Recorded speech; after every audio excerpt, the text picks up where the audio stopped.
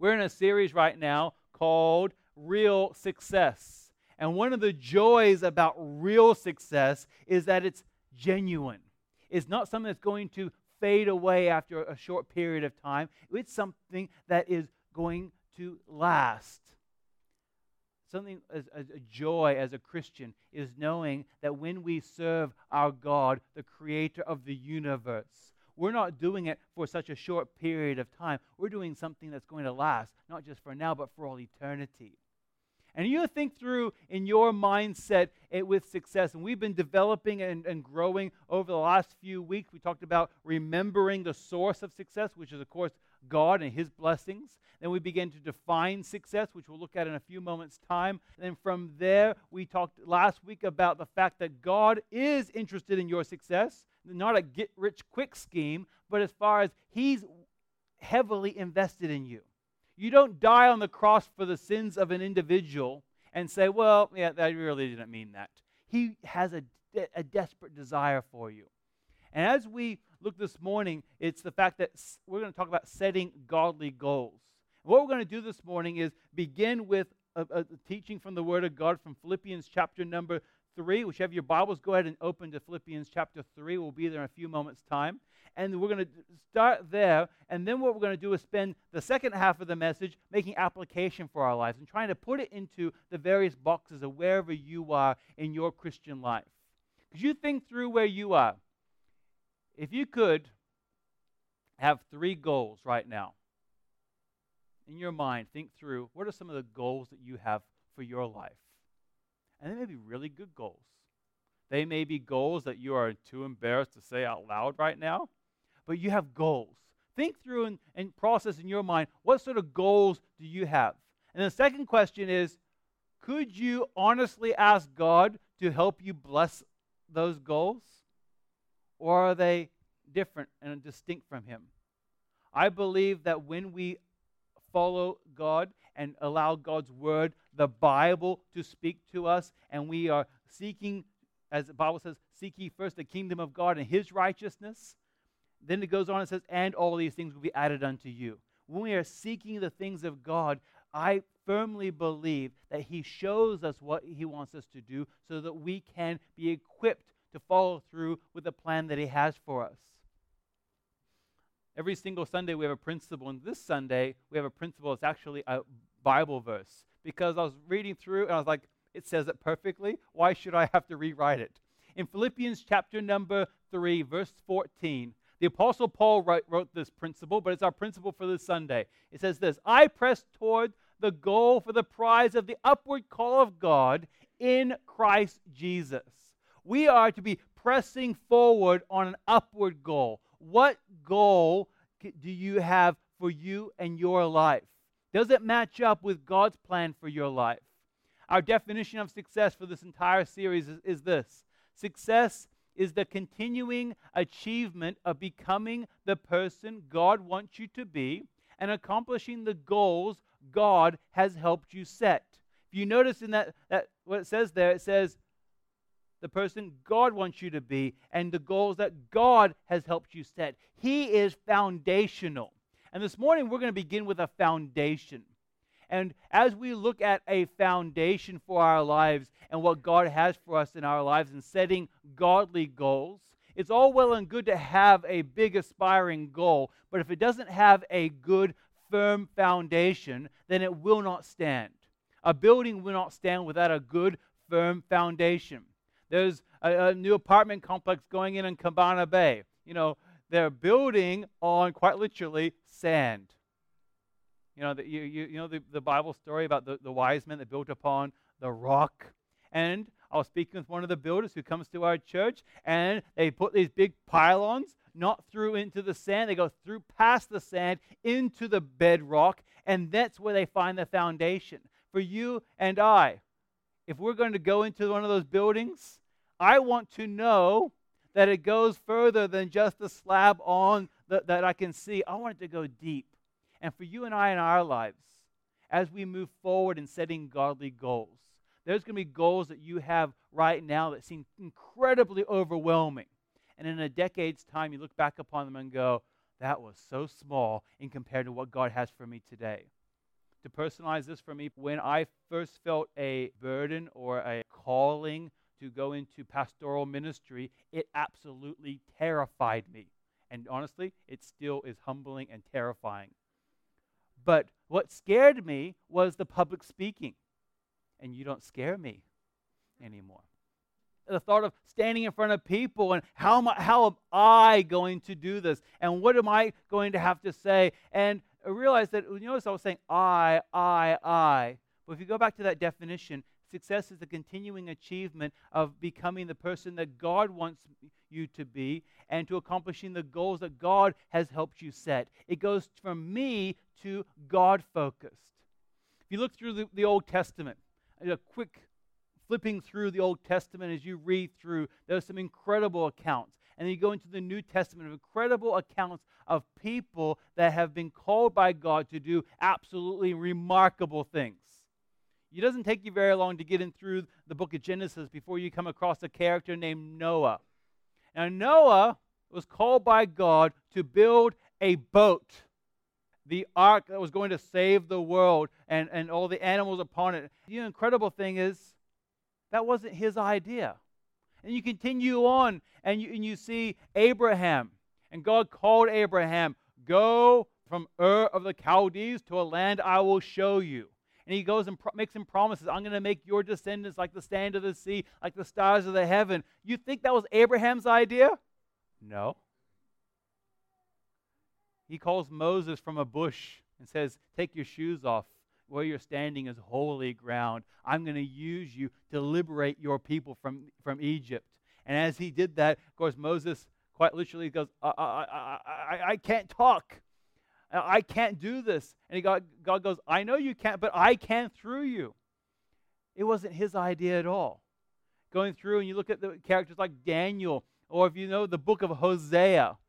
Hosea was a man who was a prophet of God, who was called by God to use his life as an example.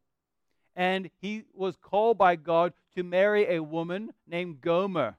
Tell you what, my wife's name is Tammy, but the second favorite name for a woman is Gomer.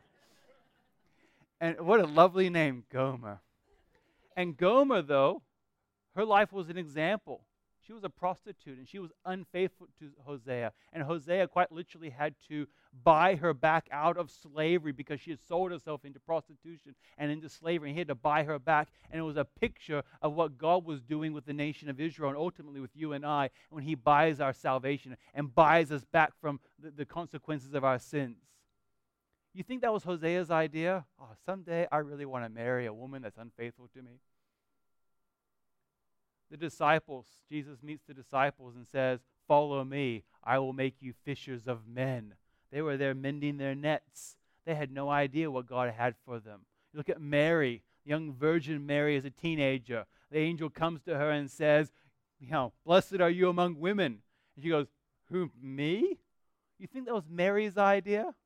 All these incredible accounts are things that were God's idea.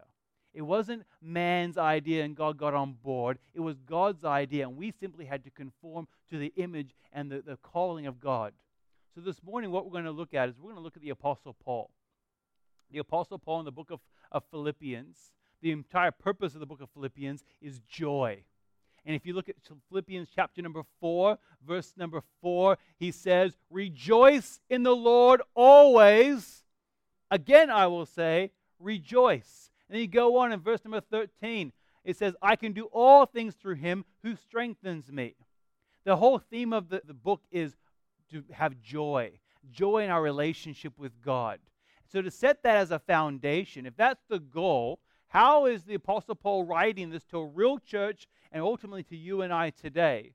How is he writing this so that we can ultimately have joy and do all things through Christ who strengthens me? How do we achieve that? Because all well and good to tell a grumpy person, just be happy.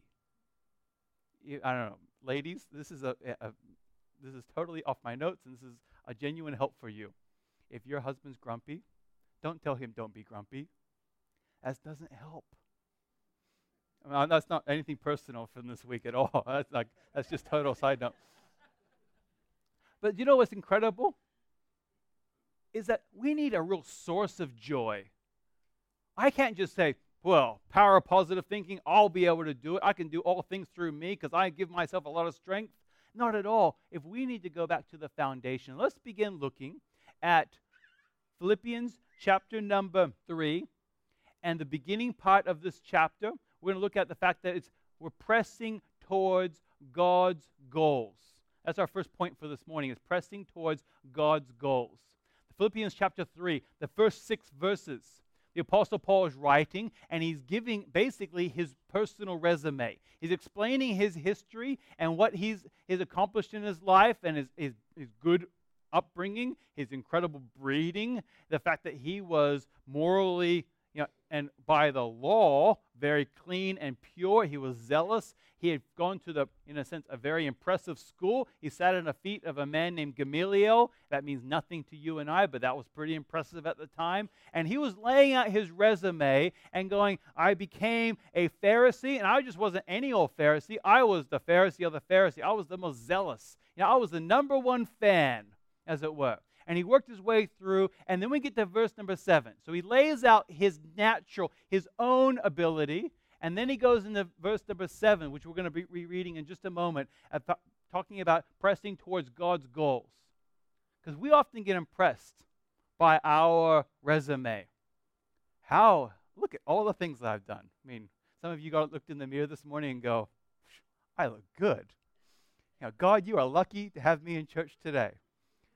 Let's begin reading in verse number 7 and see what the Apostle Paul and how he responds. But whatever gain I had, I counted as loss for the sake of Christ. Indeed, I count everything as loss because of the surpassing worth of knowing Christ Jesus as my Lord.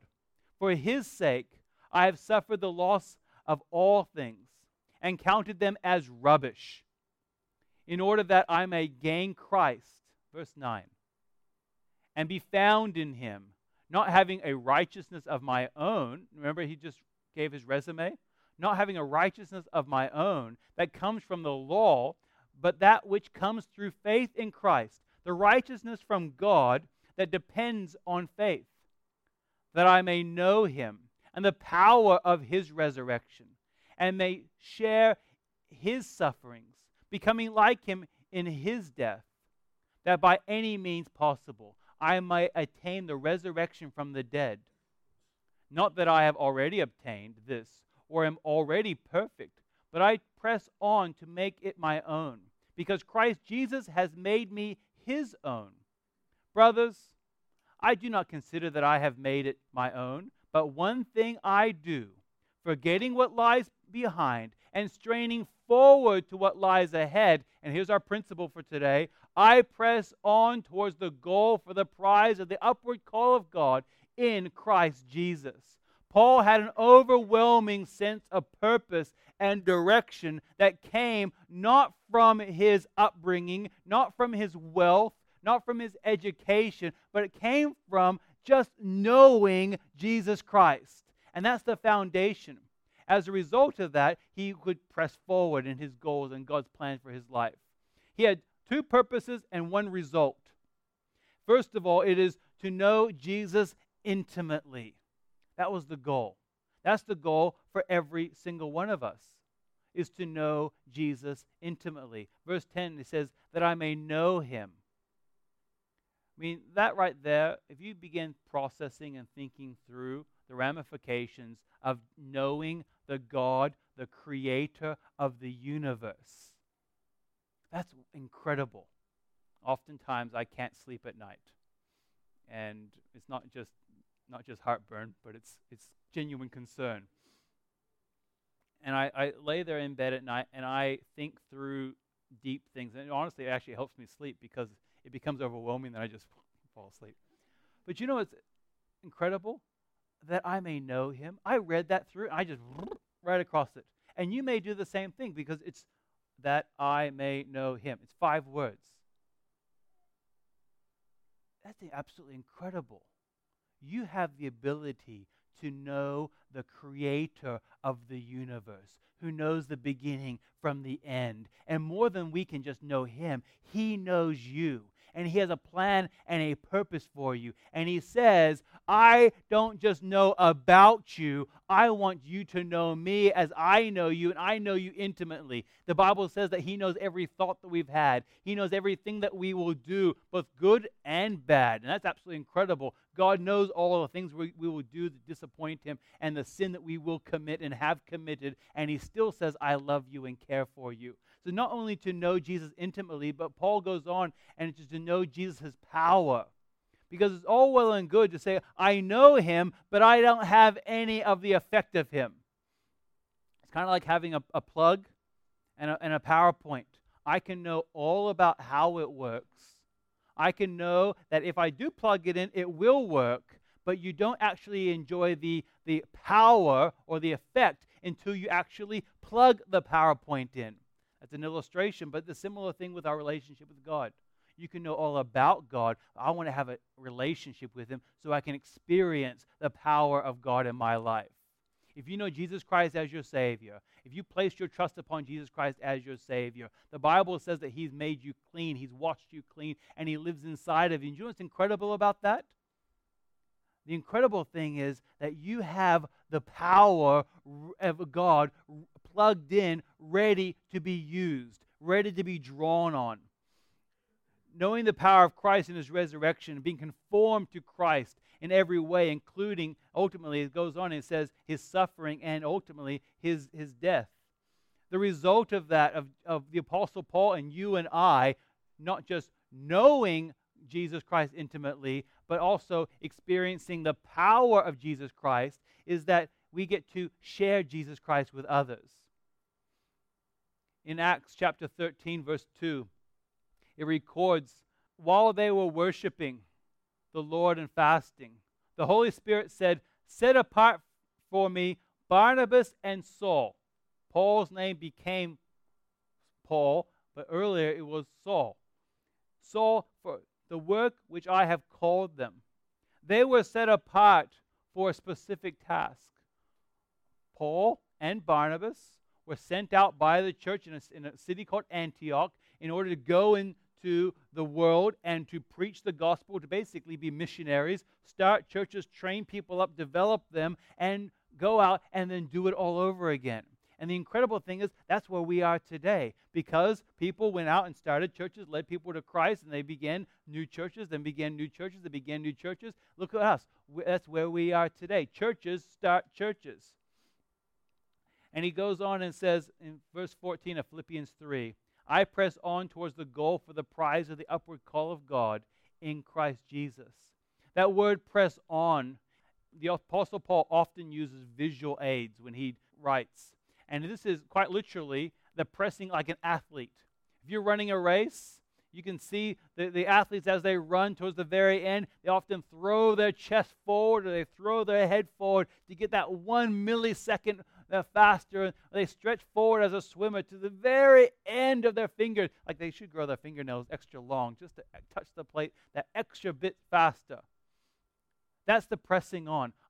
I want the prize or the upward call of God in my life, so I'm going to press towards it. I'm going to strain towards it. It's going to be what encompasses me and focuses my mind and helps me do the things that God has called me and you to do. And the incredible thing is, God has not called you to be Noah. I very much doubt if you come to us and say, I believe God wants me to build a boat because He's going to flood the earth. We'll go, He's been there, He's done that. Your calling is unique for you.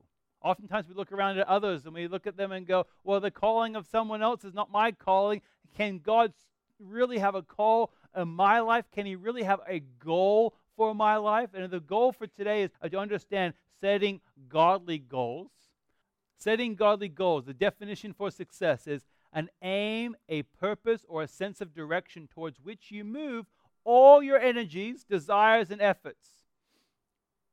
We as humans, we have a priority goal that we are called to establish. We're called to establish a priority goal. The priority goal is universal for everyone.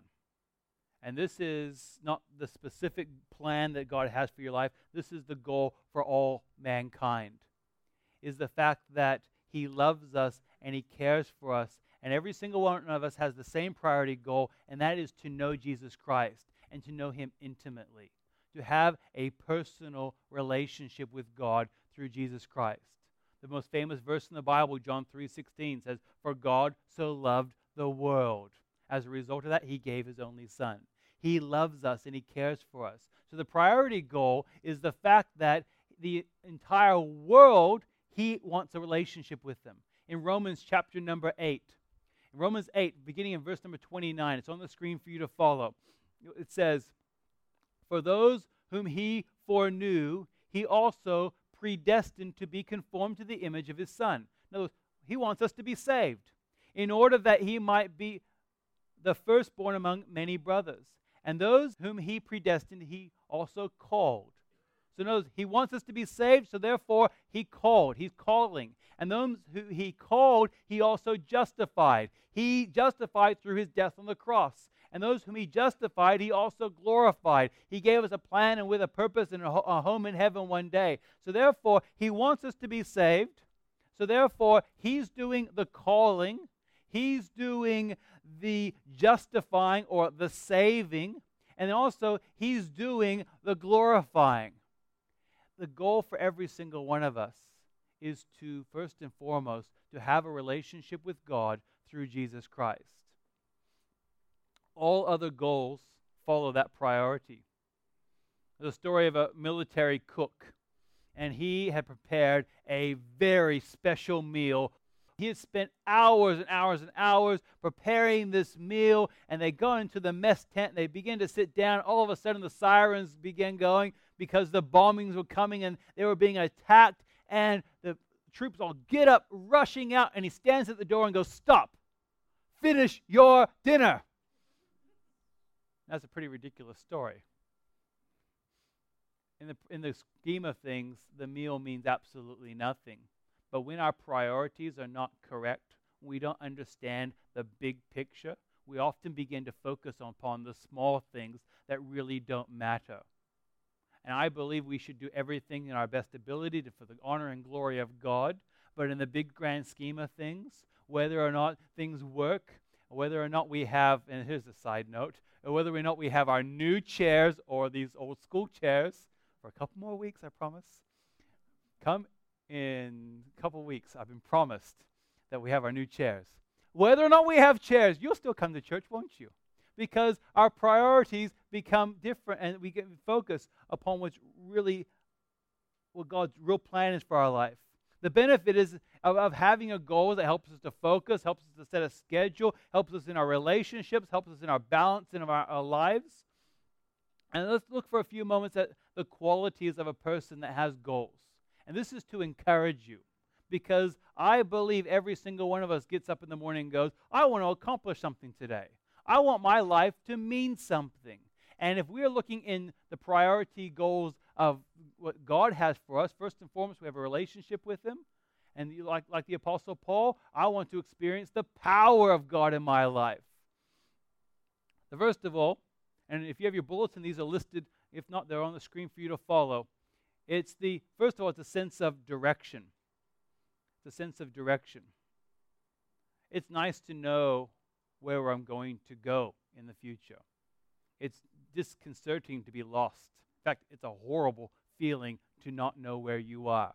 When you first moved to Bunbury compared to Perth, in the northern suburbs of Perth, when I grew up, the freeway runs north and south. And you have Marmion on the coast that runs north and south, and Wanneroo Road on the east that runs north and south, and everything's in a relative grid. And in Bunbury, everything's crooked. And when you look out, you think that the ocean, that should be west, but actually west is that way, and it's quite confusing. And now I'm used to it, and I understand, but it takes you a little while because everything's a little bit skewed.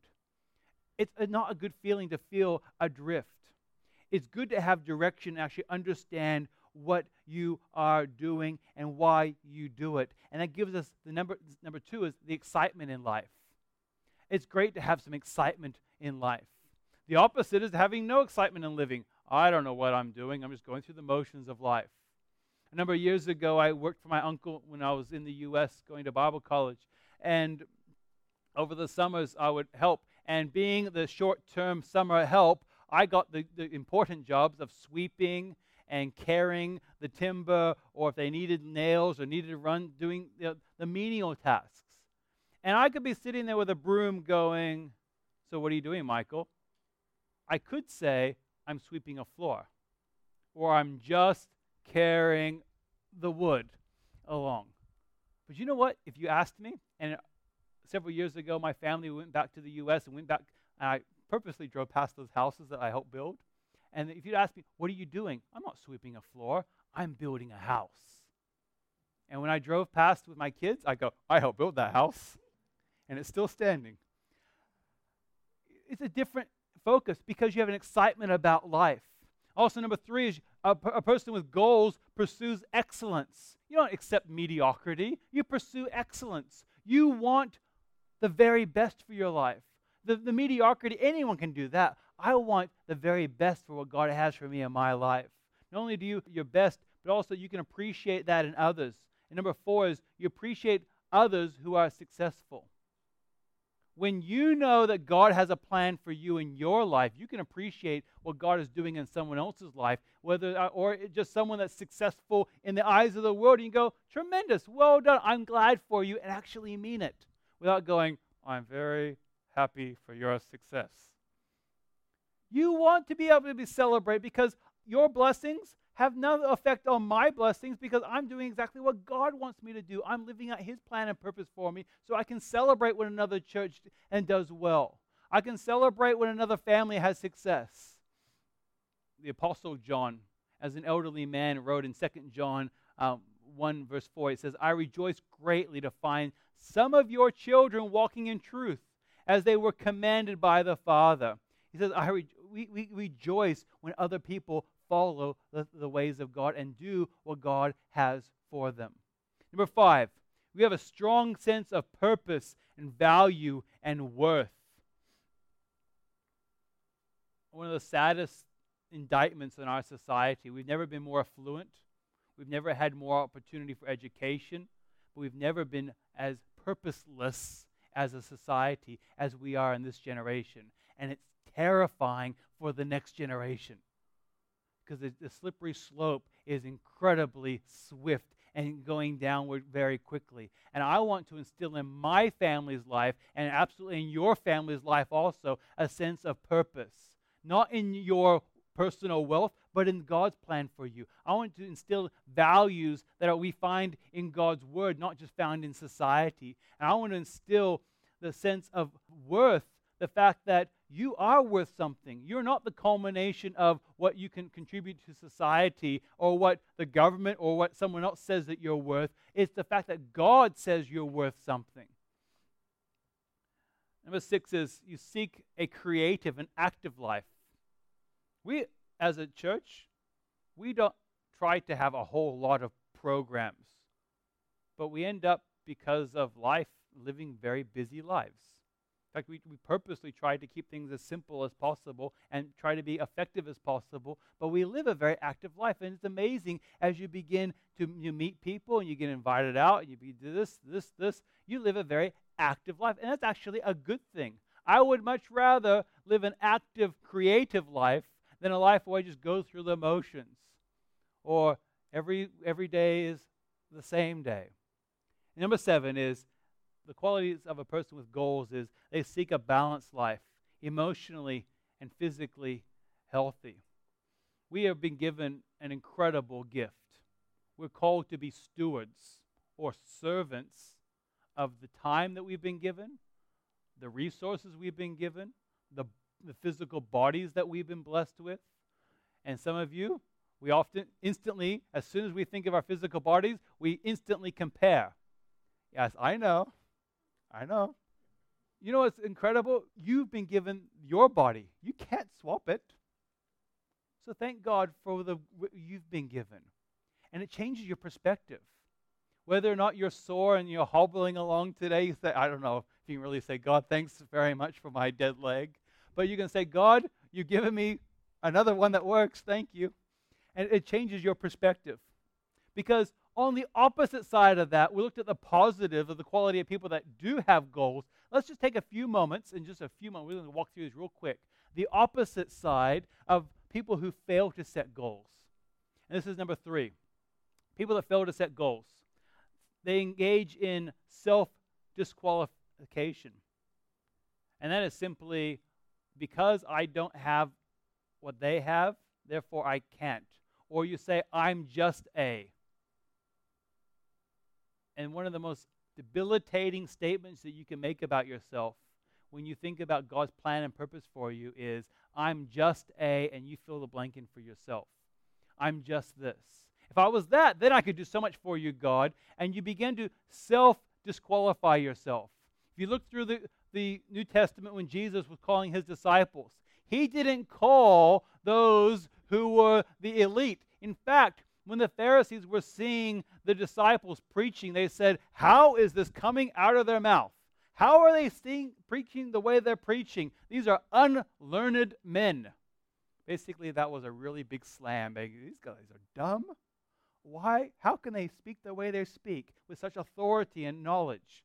Because it was God working through them. It wasn't their education they were relying upon. Also, some people genuinely lack knowledge. You just don't know what you don't know. And the beauty is, we don't want to leave you where we found you. We want to challenge you and encourage you as a church, but also you as an individual. We have incredible resources for learning and developing our skills. And it's not well and good enough, quite honestly, in our world today to go, well, I just don't know. Because with a couple of clicks, we can find answers.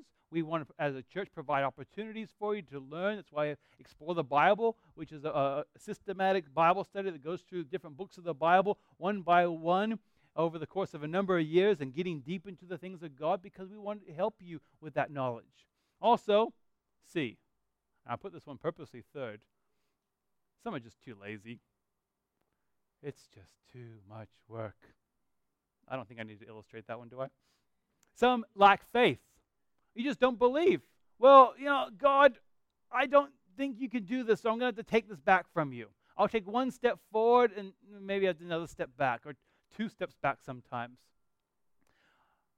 We become all talk and no action. We'd rather do nothing than attempt something that we're not sure that we can do.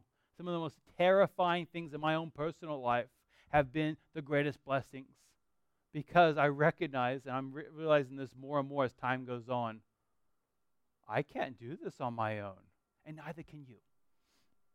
Also, E is some fear failure, afraid of rejection and disappointing of others. There's a cancer researcher who time and time again was going through disappointment, because they would have all these tests, and I seen something at the end of the tunnel, as it were, that was going to work to kill this cancer, and again and again and again it would fail. A reporter came and interviewed this cancer researcher and said, are you not disappointed with all this failure? And he turned it around in a beautiful way, and he goes, no, I'm encouraged. I know 3 more things that are not effective in fighting this particular type of cancer. That's a great way to look at it. God, you're not here as a waste. I'm learning. I often learn better through my failures than I do through my successes. Thank you, God, for what you're teaching me. And then finally is, some are short-sighted about the future. We forget. We fail to remember the fact that we're made for eternity, and our short time here on earth is but for a moment. I'm going to leave you with 4 questions. They're in the bulletin, but also you can follow along on the screen. I'm just going to walk through them really quickly, and I want you to process this. First of all, ask God, why is this important to you? We're thinking about goals, thinking about God's calling in your life. Is this actually important to you? Do I really need to spend a whole lot of time debating in my mind, should I have the chicken or the beef? I don't think that's what we're talking about here. What we're speaking of is the fact that God, are the goals that you're giving to me in my life, are these important to you? I guarantee if they're from God, He'll say, yes, they are important. Number 2, ask about every goal that you set. Does this fit into God's plan for my life? Does this actually fit, or is this a side goal? Is this a distraction or something that's going to take me away? It looks good, but is it actually part of God's plan? Number 3, is this goal totally in line with God's word? We can do some absolutely horrendous things in the name of God when we take God's word and skew it, and we take it from where it actually should be. And finally, ask about each goal, how might the accomplishment of this goal bring blessing to others? I want to close with that. How can the accomplishment of this goal bring blessing to others? Why don't you stand with me? In a moment, we're going to sing a song. And I want you to mull around in your mind. God has a plan. God has a purpose for your life. He has goals for your life. Will you allow God to guide you and direct you? Lord, I thank you for your love. I thank you for your care. Thank you for giving us a plan and with a purpose. You've not created us by mistake, by any stretch of the imagination. You have a reason for us. Lord, I pray that we won't waste that by not having the faith, not having the resilience. But Lord, I pray that we will seek that intimate relationship with you so we can experience the power and ultimately share that with others. And in Jesus' name, amen.